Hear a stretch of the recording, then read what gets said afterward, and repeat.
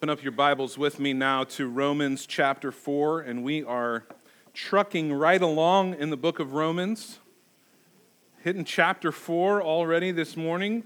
It shouldn't take us more than 2 years or so. We'll be to chapter 10. No, we won't take that long.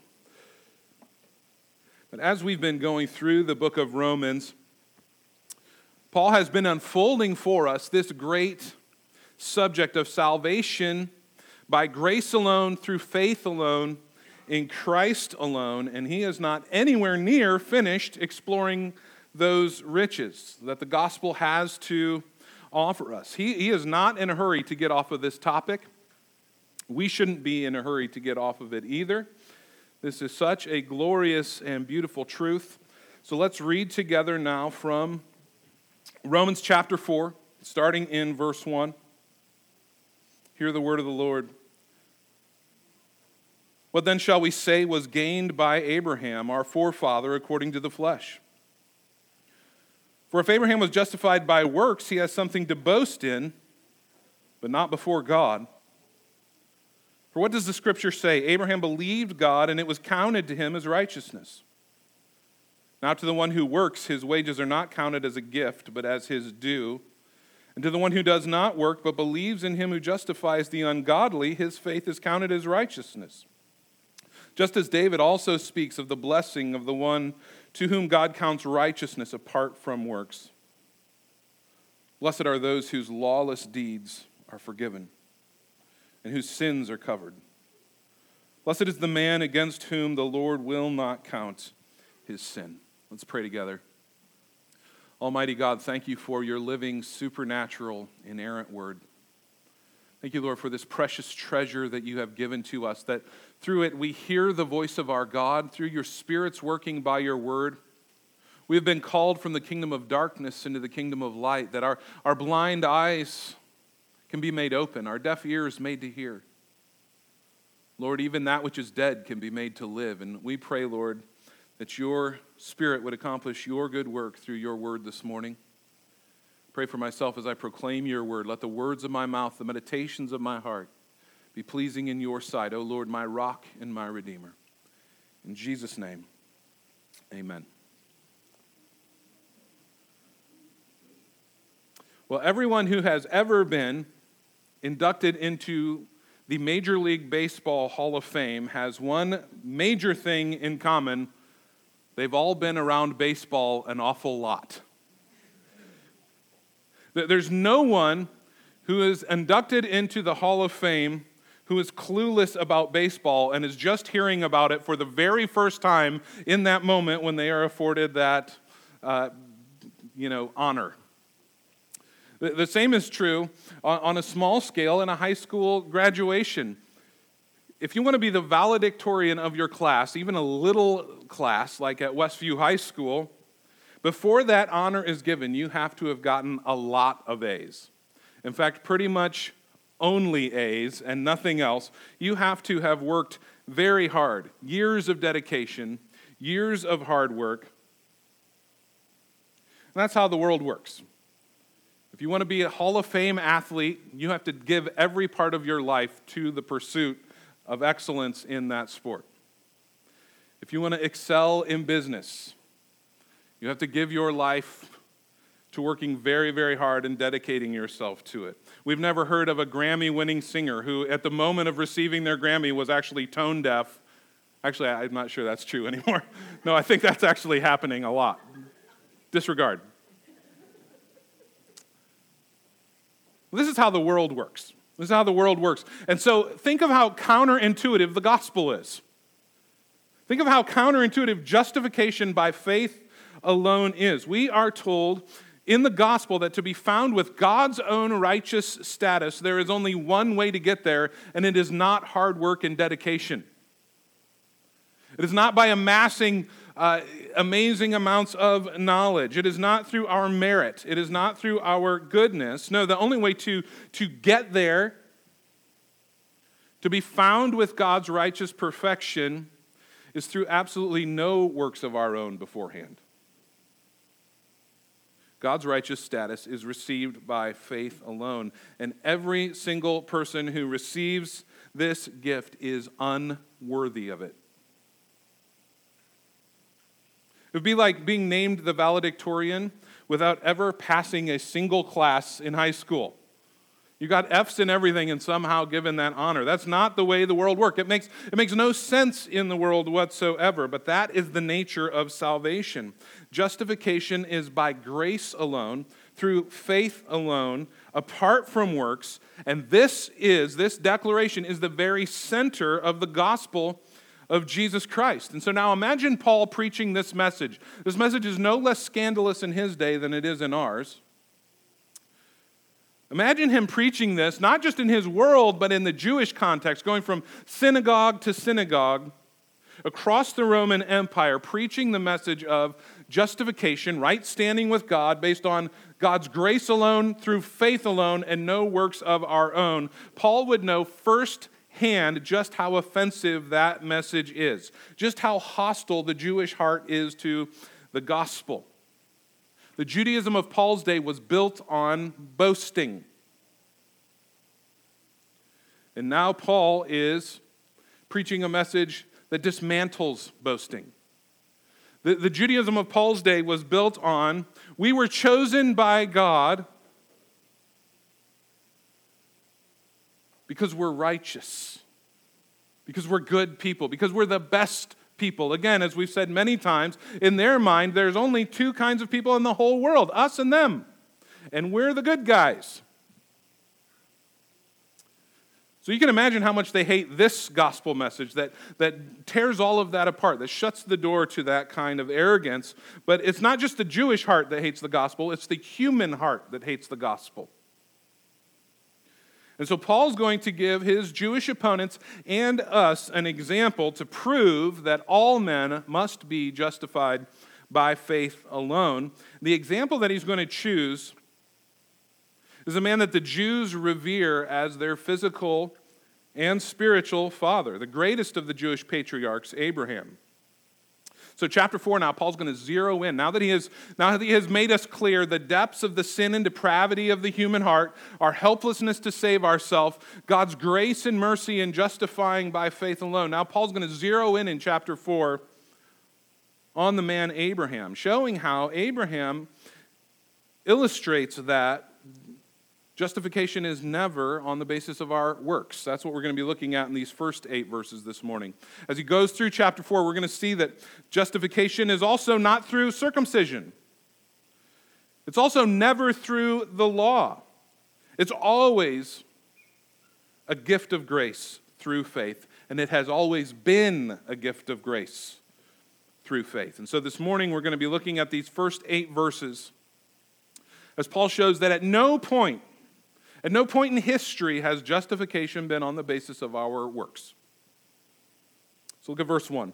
What then shall we say was gained by Abraham, our forefather, according to the flesh? For if Abraham was justified by works, he has something to boast about, but not before God. See, the Jews of Paul's day actually believed that Abraham was justified, that Abraham was made right with God on the basis of his own righteous character. In other words, they think Abraham was justified by God because of his own good works and not because of faith. They believed that Abraham was the most righteous person alive on the earth, and that's why God singled him out and chose him. Even though Abraham lived 600 years before the law of God was given, before the Old Covenant was established through Moses, the rabbis still taught Abraham was saved by law keeping. And we see this in several of the Jewish apocryphal writings. In the prayer of Manasseh, it says that Abraham was sinless. In the book of Jubilees, we read, Abraham was perfect in all his deeds with the Lord and well-pleasing in righteousness all the days of his life. Some rabbinical writings say that Abraham was so inherently good that he began serving the Lord wholeheartedly with all himself at the age of 3, which of course is not true at all. When God called Abraham, he was a pagan, just like all the other pagans. He was from Ur of Chaldea, a thoroughly pagan city. Abraham, when God called him, at the moment God called him, was an idolater who worshiped the moon god. He wasn't a perfect person who'd been serving God since he was 3. Ecclesiasticus, also known as the Wisdom of Sirach, says, "No one has been found like Abraham in glory. Abraham had obeyed the law perfectly even before it had been given." This is how the Jewish mind views Abraham. And so when Paul says boasting is excluded because no one is saved by their own righteousness, because our own righteousness is non-existent, but we are only ever saved by the righteousness of God in Jesus Christ, given as a gift of grace received through faith alone, the Jews would look at Paul and say to him, "You are dead wrong. Our father Abraham was justified by works." And since that's the answer Paul had received so many times, and again, what we see in Romans is, since Paul hadn't been able to make it to Rome to teach those Roman Christians, he has committed to writing what he would teach as he went from place to place, synagogue to synagogue, city to city. And so Paul answers these same opponents that would have challenged him in person in other locations. And Paul says, great, you want to bring up Abraham? Let's talk about Abraham. That's what Paul does here in chapter 4. Because Paul knows Abraham doesn't refute the point he's making about there being no boasting in salvation because it comes as a gift of God's grace through faith. Paul knows that Abraham proves that what he's saying is true. So he says, what was gained by Abraham? Literally the words are, what did Abraham find? What did Abraham discover? Specifically, what is it that Abraham discovered about how to be right with God? How to be justified. Again, justification is a legal term, and it just means declared not guilty, innocent, pure, in right standing. So he says, what did Abraham discover about that? And then Paul's going to take their theology to its logical conclusion. You're saying Abraham was righteous all the days of his life, and that's why God picked him. What would it mean if that were true? And he says in verse 2, if Abraham was justified by works, he has something to boast about. In other words, if Abraham or any other man that has ever lived could be counted as righteous by God on the basis of their own human efforts, then that man would have legitimate grounds for boasting. Some of the glory in salvation would belong to him. So Paul says that's the logical conclusion of your thinking here. You think Abraham played some role in his salvation. If that were true, Abraham could boast. And then he slams the door on it. And what are his next words? But not before God. In other words, no man has anything to boast about before God. Even Abraham's best deeds appeared before God as filthy rags. He had no righteousness of his own that would commend him to God. There is nothing a man can do that will merit this favor before God. When we stand before God, we will not be able to boast of what we have done at all. God will not share his glory with another. God says this specifically a number of times. Twice in Isaiah 42 and 48, God says, I will not share my glory with anyone. The glory of salvation belongs to him alone. But if we could be saved by any work of our own, any contribution at all that we make to salvation, God would have to share some of his glory. But God has said that he will never do that. So there's a popular teaching, I would say the most popular teaching in the United States when it comes to salvation is essentially this. God does the exact same 99% for all of humanity, everyone that has ever lived, and then we just have to do that last 1%. That's the basic salvation teaching. If that were true, Paul wants to carry that to its logical conclusion, then what's the difference between you and your unsaved neighbor when you stand before God? It's not the 99% that God did, it's what? It's the 1% that you did. That's what separates you from everyone else. And Paul carries that to its logical conclusion and says, then you've got some room for boasting before God in your salvation, and that will never, ever, ever happen. So our works cannot have anything to do with our salvation. It is all of grace because of His will, not ours, because of His work, not ours. And have you noticed that Paul has said this over and over and over, and we're only in chapter 4?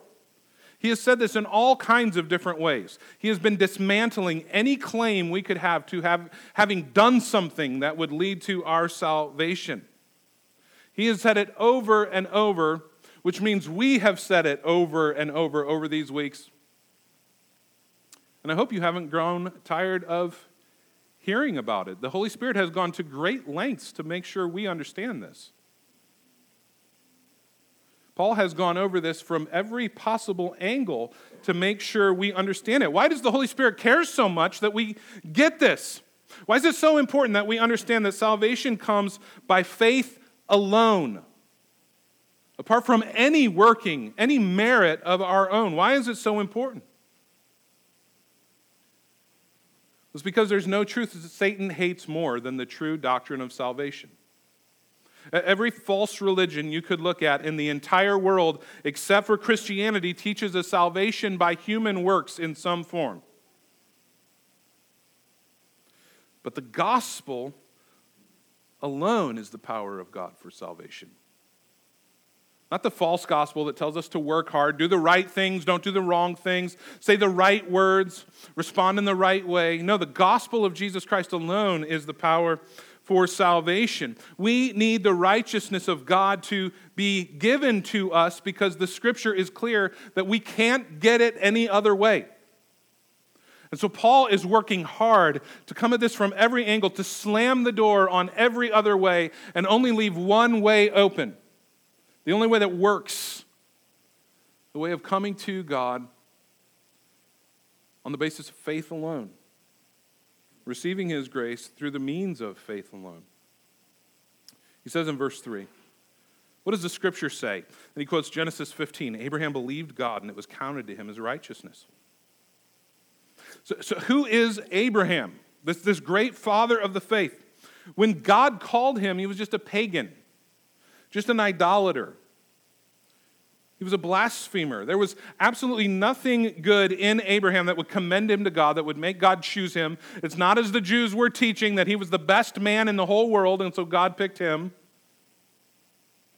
No, that's not true. He wasn't seeking after God. We know that he wasn't seeking after God because Scripture is clear that no man seeks after God. But God was seeking after him. See, that's where our hope's found. It was through the uninfluenced choice of a sovereign God that God reached down to him, that God revealed himself to him, and then we see that Abraham took God at his word and believed. Abraham believed God, and it was counted to him as righteousness. What's the result of Abraham believing God? Paul quotes it here from Genesis 15. It was counted to him as righteousness. Counted, the word logizomai, means to credit, to reckon. It's an accounting term.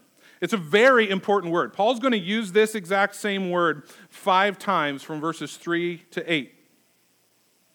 This accounting term, the first thing we need to know about it is it deals with reality, not hypotheticals.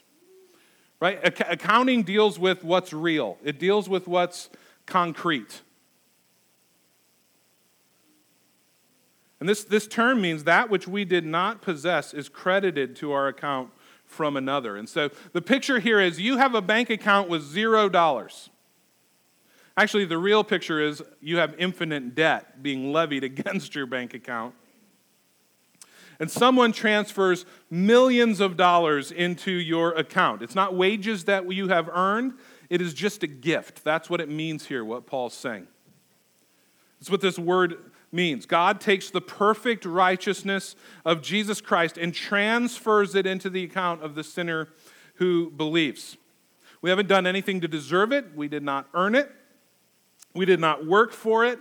It is credited purely of God's grace. So he says that this was credited to him as what? Righteousness. Righteousness is being brought into perfect conformity to a standard. So justification, as we've said week after week, it gives to the believer God's own righteous status. The only way we will ever be accepted by God, the only way God will ever be pleased with us, is if we have the righteousness that He has, which is perfect, flawless, infinite, without end. This is what is credited to us, and this happens in an instant. It happens immediately. So sanctification, which is we are being shaped and molded into the likeness of Christ. Sanctification is progressive. The whole of the Christian's life is a movement towards sanctification. It is a movement towards godliness, growing in godliness. Christian, I hope you look at your life and say, I'm not who I once was. Not just who I was before my conversion. I'm not who I was 10 years ago. I'm being transformed into the likeness of Christ. But justification and the righteousness of God that it credits is not progressive. It happens in an instant. It happens in a moment. It is a pronouncement. It's an immediate transfer. It happens the instant that one believes. Abraham believed God in that exact moment. God justified him. One moment he was spiritually bankrupt. The next moment he possessed all the riches of God's grace because God had transferred them in that moment into his account. So Paul now continues in this sort of accounting theme, highlighting the differences between wages and a gift. Look at what he says in verse 4. Now to the one who works, his wages are not counted as a gift, but as his due. The one who does not work, but believes in him who justifies the ungodly, his faith is counted as righteousness. We all know this, right? There's a huge difference between paychecks and gifts. We know how this works. If you go to work and work all week long, say you work in a factory in this heat, and you have to wear a mask on top of it, and you can barely breathe, and it's just torturous. And you work hard all week long, and at the end of the week, you get your paycheck, and in your paycheck is a little handwritten note from your employer saying, you are so very welcome for this generous gift that we are giving you this week. This is our gift to you. Do whatever you want with it. Then you get home and you see your company has started an advertising campaign, and the centerpiece of that advertising campaign is your picture smiling from ear to ear, and the whole point of their campaign is just how generous we are as a company. Look at this generous gift that we gave. Look at how we treat our employees, the gifts that we give them, the kindness we show them. You would be rightly offended by that, would you not? Why? Because you worked for that money. They owed it to you. That wasn't kindness on their part. That was their obligation. They had to give you that money. It was yours. But if I handed you that exact same amount of money right now this morning, just because I wanted to bless you and show kindness to you, that would not be a paycheck. That would be a gift. I don't owe you anything. You didn't work for this. You didn't earn it. I didn't have to give it to you. And so if you are given a gift, you don't have any grounds for arrogant boasting. You see how strange that would be? If I just out of my kindness gave some of the people in this room a gift, and then you started looking at everyone else saying, look what I have accomplished. I've finally made it. I'm so much better than the rest of you. No, that would make no sense. It didn't have anything to do with you. There's no grounds for arrogant boasting when you have received a gift, and this is the only way salvation works ever. It is always by grace alone. Paul says it is God who justifies the ungodly. That word there, ungodly, is a terribly offensive term.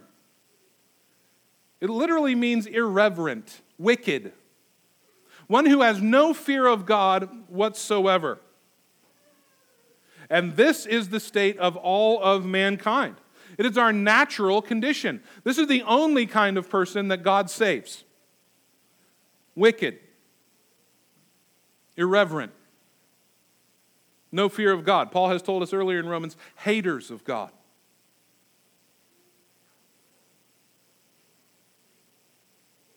And so this is the first thing we have to know about ourselves before we can be saved. Before a man or a woman can be saved, they need to know this about themselves. Apart from Christ, we are vile. We are wretches. We are miserable, ungodly sinners.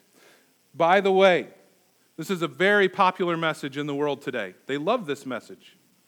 They love it when Christians say this. No, that's not true. They hate it. They will call you a bigot. They will call you backwards. They will call you hateful. But here's what we've got to know. We've got to know this because of the things they're going to say about us. We've got to know this because of the names they're going to call us. That is the only kind of people Jesus saves. So if we preach, as many churches are preaching right now, this very morning, if they're open, they are preaching messages that are telling people, you're not vile, you're not wicked, you're wonderful. You got a lot of good things about you. You just need to come into all that you could possibly be. As if somehow God is just going to co-sign for them on being a good person. They're shutting the doors of salvation in people's faces. The first thing we have to know if we are going to be saved is that we need saving.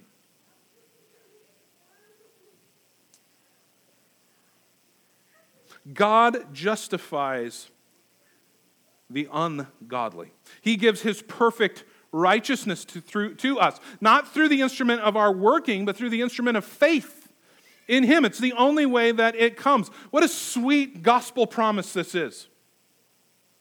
When you come to see yourself rightly, and that's part of what Paul's been doing in the first few chapters of Romans, is holding a mirror up to our face and holding our heads steady so that we can't look away. We see exactly what we're like. And this is a gift of God to us. It is a kindness of his grace. Because when we come to terms with who we are and we call out to him for mercy, we come to him in faith. We look to him alone for salvation because we know it's not in us. He gives to us his righteousness freely. That great old hymn of the church, I think we sang it last week. The vilest offender who truly believes that moment from Jesus, a pardon receives. How sweet is this gospel? John MacArthur says this: God's reckoning a believer's faith as his own divine righteousness is an incomprehensible but incontrovertible truth. It thrills the heart of those who place their faith in Jesus Christ as Lord and Savior. When a penitent sinner is confronted by the majesty, the power, the justice of God, he cannot help seeing his own lostness and the worthlessness of his own works. By divinely given insight, he realizes he is worthy only of God's condemnation. But God gives divine assurance that through a sinner's faith in Jesus Christ, he not only will save him from condemnation, but will also fill him with his own eternal righteousness. Praise God for the gospel of Jesus Christ. He goes on in verse 6. Just as David also speaks of the blessing of the one to whom God counts righteousness apart from works. Blessed are those whose lawless deeds are forgiven, whose sins are covered. Blessed is the man against whom the Lord will not count his sin. Now, in turning to David here, Paul's not leaving behind the example of Abraham, but he is citing David, Israel's greatest king, to establish that God's righteousness is credited only by faith and not by works. David was a great sinner, and he understood grace. The only thing David had in his account, in himself, was an infinite amount of unrighteousness and sin, just like everyone else who's ever lived. Think, though, of when he was confronted by the prophet Nathan for his sin with Bathsheba, taking another man's wife for his own, and then when he finds out that she's going to have a baby, he murders her husband to cover up his sin. When he's confronted with this, when the prophet sticks his finger in David's face and says to David, after telling him this story, and David is righteously indignant at the man in the story, and the prophet says to him, "You are that man." David knows in that moment he's got no righteousness of his own to appeal to. He can't come to God and say, "God, you know how good I am. You know how I'm more righteous than everyone else. You know how my good deeds just so far outweigh my bad deeds. The bad things really aren't that bad. They're venial sins." Oh, he can't do that. He's got nothing to commend himself to God. All he had was to throw himself entirely on God's grace and mercy. And God, in his grace and mercy to us, has given us Psalm 51, which is David's prayer doing exactly that. David's great prayer of repentance. Just a couple of things he says. Psalm 51, verse 1, "Have mercy on me, O God, according to your steadfast love. According to your abundant mercy, blot out my transgressions." David's not calling out to God, "Have mercy on me according to how great I am, according to how valuable I am to you, according to how important I am." No, according to your steadfast love, according to your abundant mercy. God, only you can do this. I can't save myself. I've got no hope in myself. It goes on, verse 3, "For I know my transgressions, my sin is ever before me. Against you, you only have I sinned and done what is evil in your sight, so that you may be justified in your words and blameless in your judgment." He knows his helplessness. He knows that it would be just for God to punish him, to condemn him. And he knows that only God can justify him. He knows that only God can cleanse his sin. There's nothing David can do to atone for this. So he says in verse 7, "Purge me with hyssop, and I shall be clean. Wash me, and I shall be whiter than snow. For you will not delight in sacrifice," verse 16 says, "or I would give it. You will not be pleased with a burnt offering. Sacrifices of God are a broken spirit. A broken and contrite heart, O God, you will not despise." David knows there's no way for him to save himself. There's no way to atone for what he has done. There are no sacrifices he could make that would get him over the hump. He knew how great his sin was, and he knew how holy God was. If we understood better who God was, if we understood the holiness of God, we wouldn't minimize sin the way we do. We wouldn't look at our sin and go, "I meant well. I just did this. I know God will forgive me. It's his job. I'm sure he'll do it." We wouldn't say something so flippant, but that's what's going on in our minds when we sin. He knew how holy God was, and he knew he had one option here, one hope, to cast himself wholly upon the mercy and grace of God. That's it.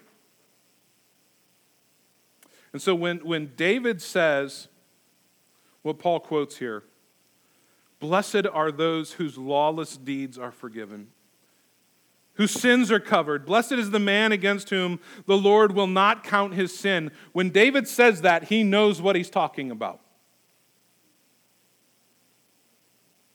Consider the glorious blessing that he lays out here. Blessed are those whose lawless deeds are forgiven. The word forgiven literally means to be sent away. It's used in some other passages when it talks about just sending someone off. Gone, never to be seen again. Our lawless deeds, our iniquity, our sin separated from us forever. Our guilt, our condemnation, our punishment, the eternity of hell that we deserve separated from us forever. How glorious is that? Maybe you've had something associated with your name. Are there those people, when you hear their name, there's a certain thing that comes up? Their iniquity, their sin, it's not separated from them. It is close to them. It is connected to them. And you can't think of them without thinking about that. And maybe you have things in your life like that too. But this is the blessing God offers his people, those who come to Christ and receive from him his righteousness. He says, whose sins are covered. As Paul quotes this here, the Greek word he uses literally means fully, permanently covered. Even God is not going to uncover them. Satan will try to uncover them. Satan will accuse you, but he will fail. You know what that's like, to have Satan accuse you? Even your own mind accusing you, where you're constantly remembering the sins of your past. Yet from a holy God's perspective, they are covered. He will not uncover them. The blood of Christ has fully covered our sin, fully covered our guilt. Not in the sense that they're hidden and brushed under the rug. Not that kind of covering. Washed clean.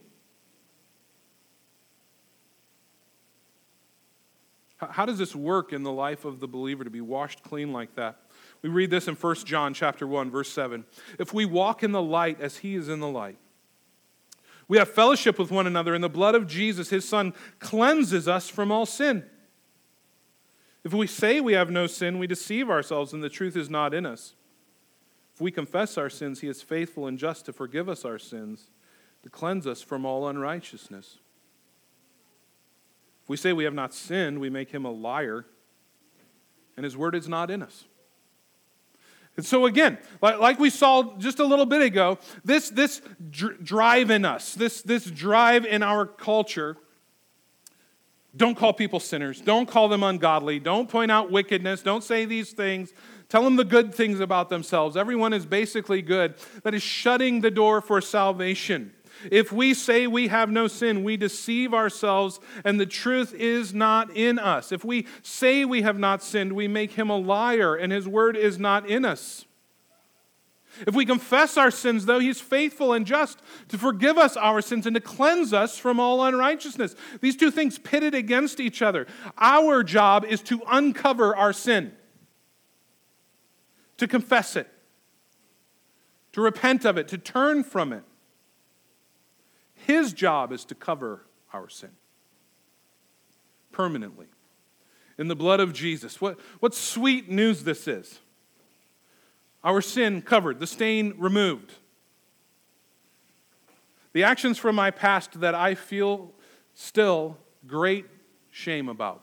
Periodically, I'll remember something from when I was 16, and a flood of guilt and shame will wash over me. Things that I've said. Things that I've done. In that moment, Jesus is feeling none of those things towards me.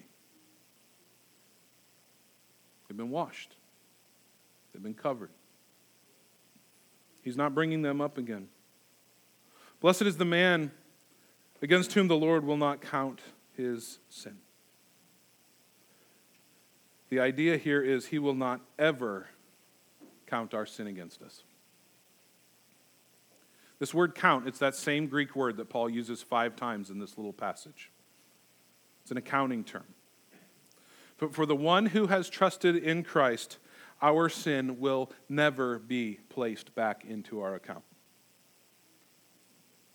There's only one thing. If you have trusted in Christ, if you have been given by him the gift of saving faith and repentance, there is only one thing that will ever be in your account again: the infinite and perfect, spotless righteousness of the Lord Jesus Christ.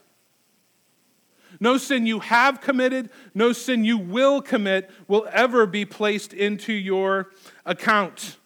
What sweet news. What glorious truth we see in this gospel.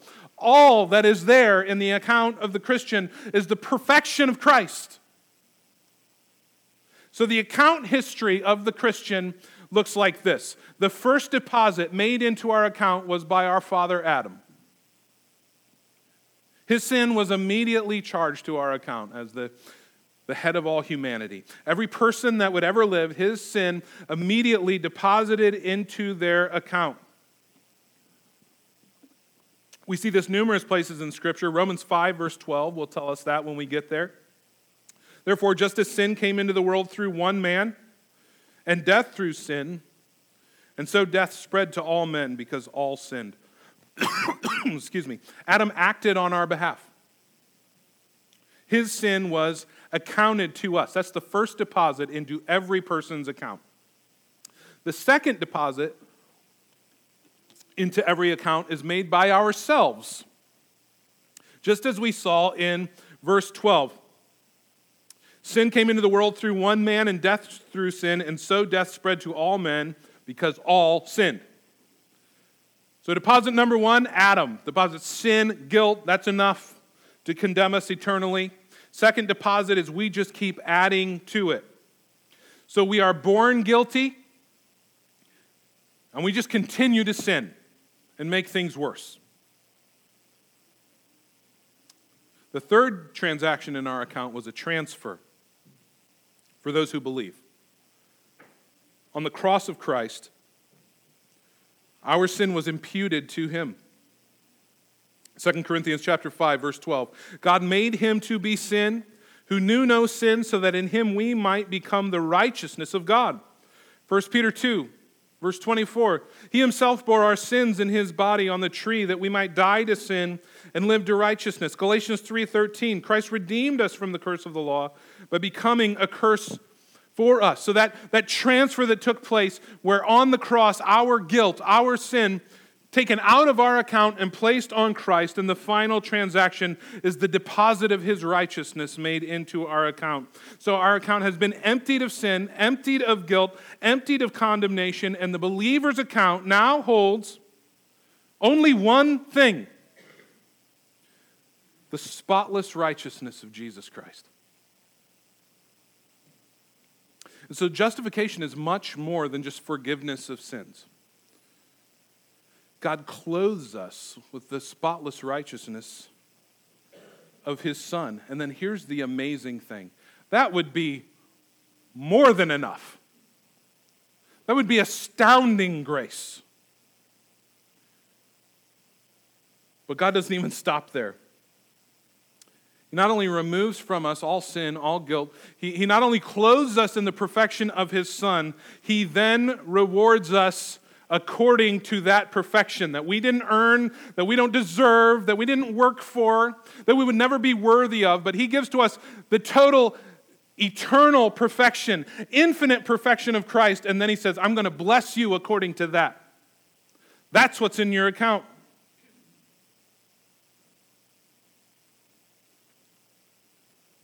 He loves us. He embraces us. He fellowships with us. He qualifies us to be with him forever. Let's rejoice. What more could we have to rejoice in than this? God justifies the ungodly. What a glorious truth that is. God's not looking for good, hardworking people to save. God's looking for ungodly, wicked people who know of their own helplessness and need, who simply come to him empty-handed without any claim to merit, any claim to earning, who are fully dependent on the grace and mercy of God, knowing that God doesn't owe them anything, but trusting in his promises. Trusting that for those who believe, he gives us everything. He doesn't owe us a thing, and yet in Christ he gives us everything that no eye has seen, no ears heard, no mind could conceive. The great things that God has prepared for those that love him. That's not talking about how awesome heaven's going to be. It's talking about this right here. Our minds can't wrap around all that God has given to us in Christ. Infinite glory, infinite riches. Let's run to Christ and find this gracious salvation. There is no better thing you could do, friend, than to run to Christ. Christian, there's no better thing you could do than to meditate on these truths. This will be solid ground beneath your feet in crazy days. And I know some of you are very concerned about what's going on in the world around us. I am very concerned about what's going on in the world around us. This is where hope and peace is found. It is not going to be found in another hour of Fox News or another hour of CNN. This is where hope is found. Friends, let's meditate on these truths and let's be people of joy and boldness because of the gospel of Christ. Amen? Let's stand up together.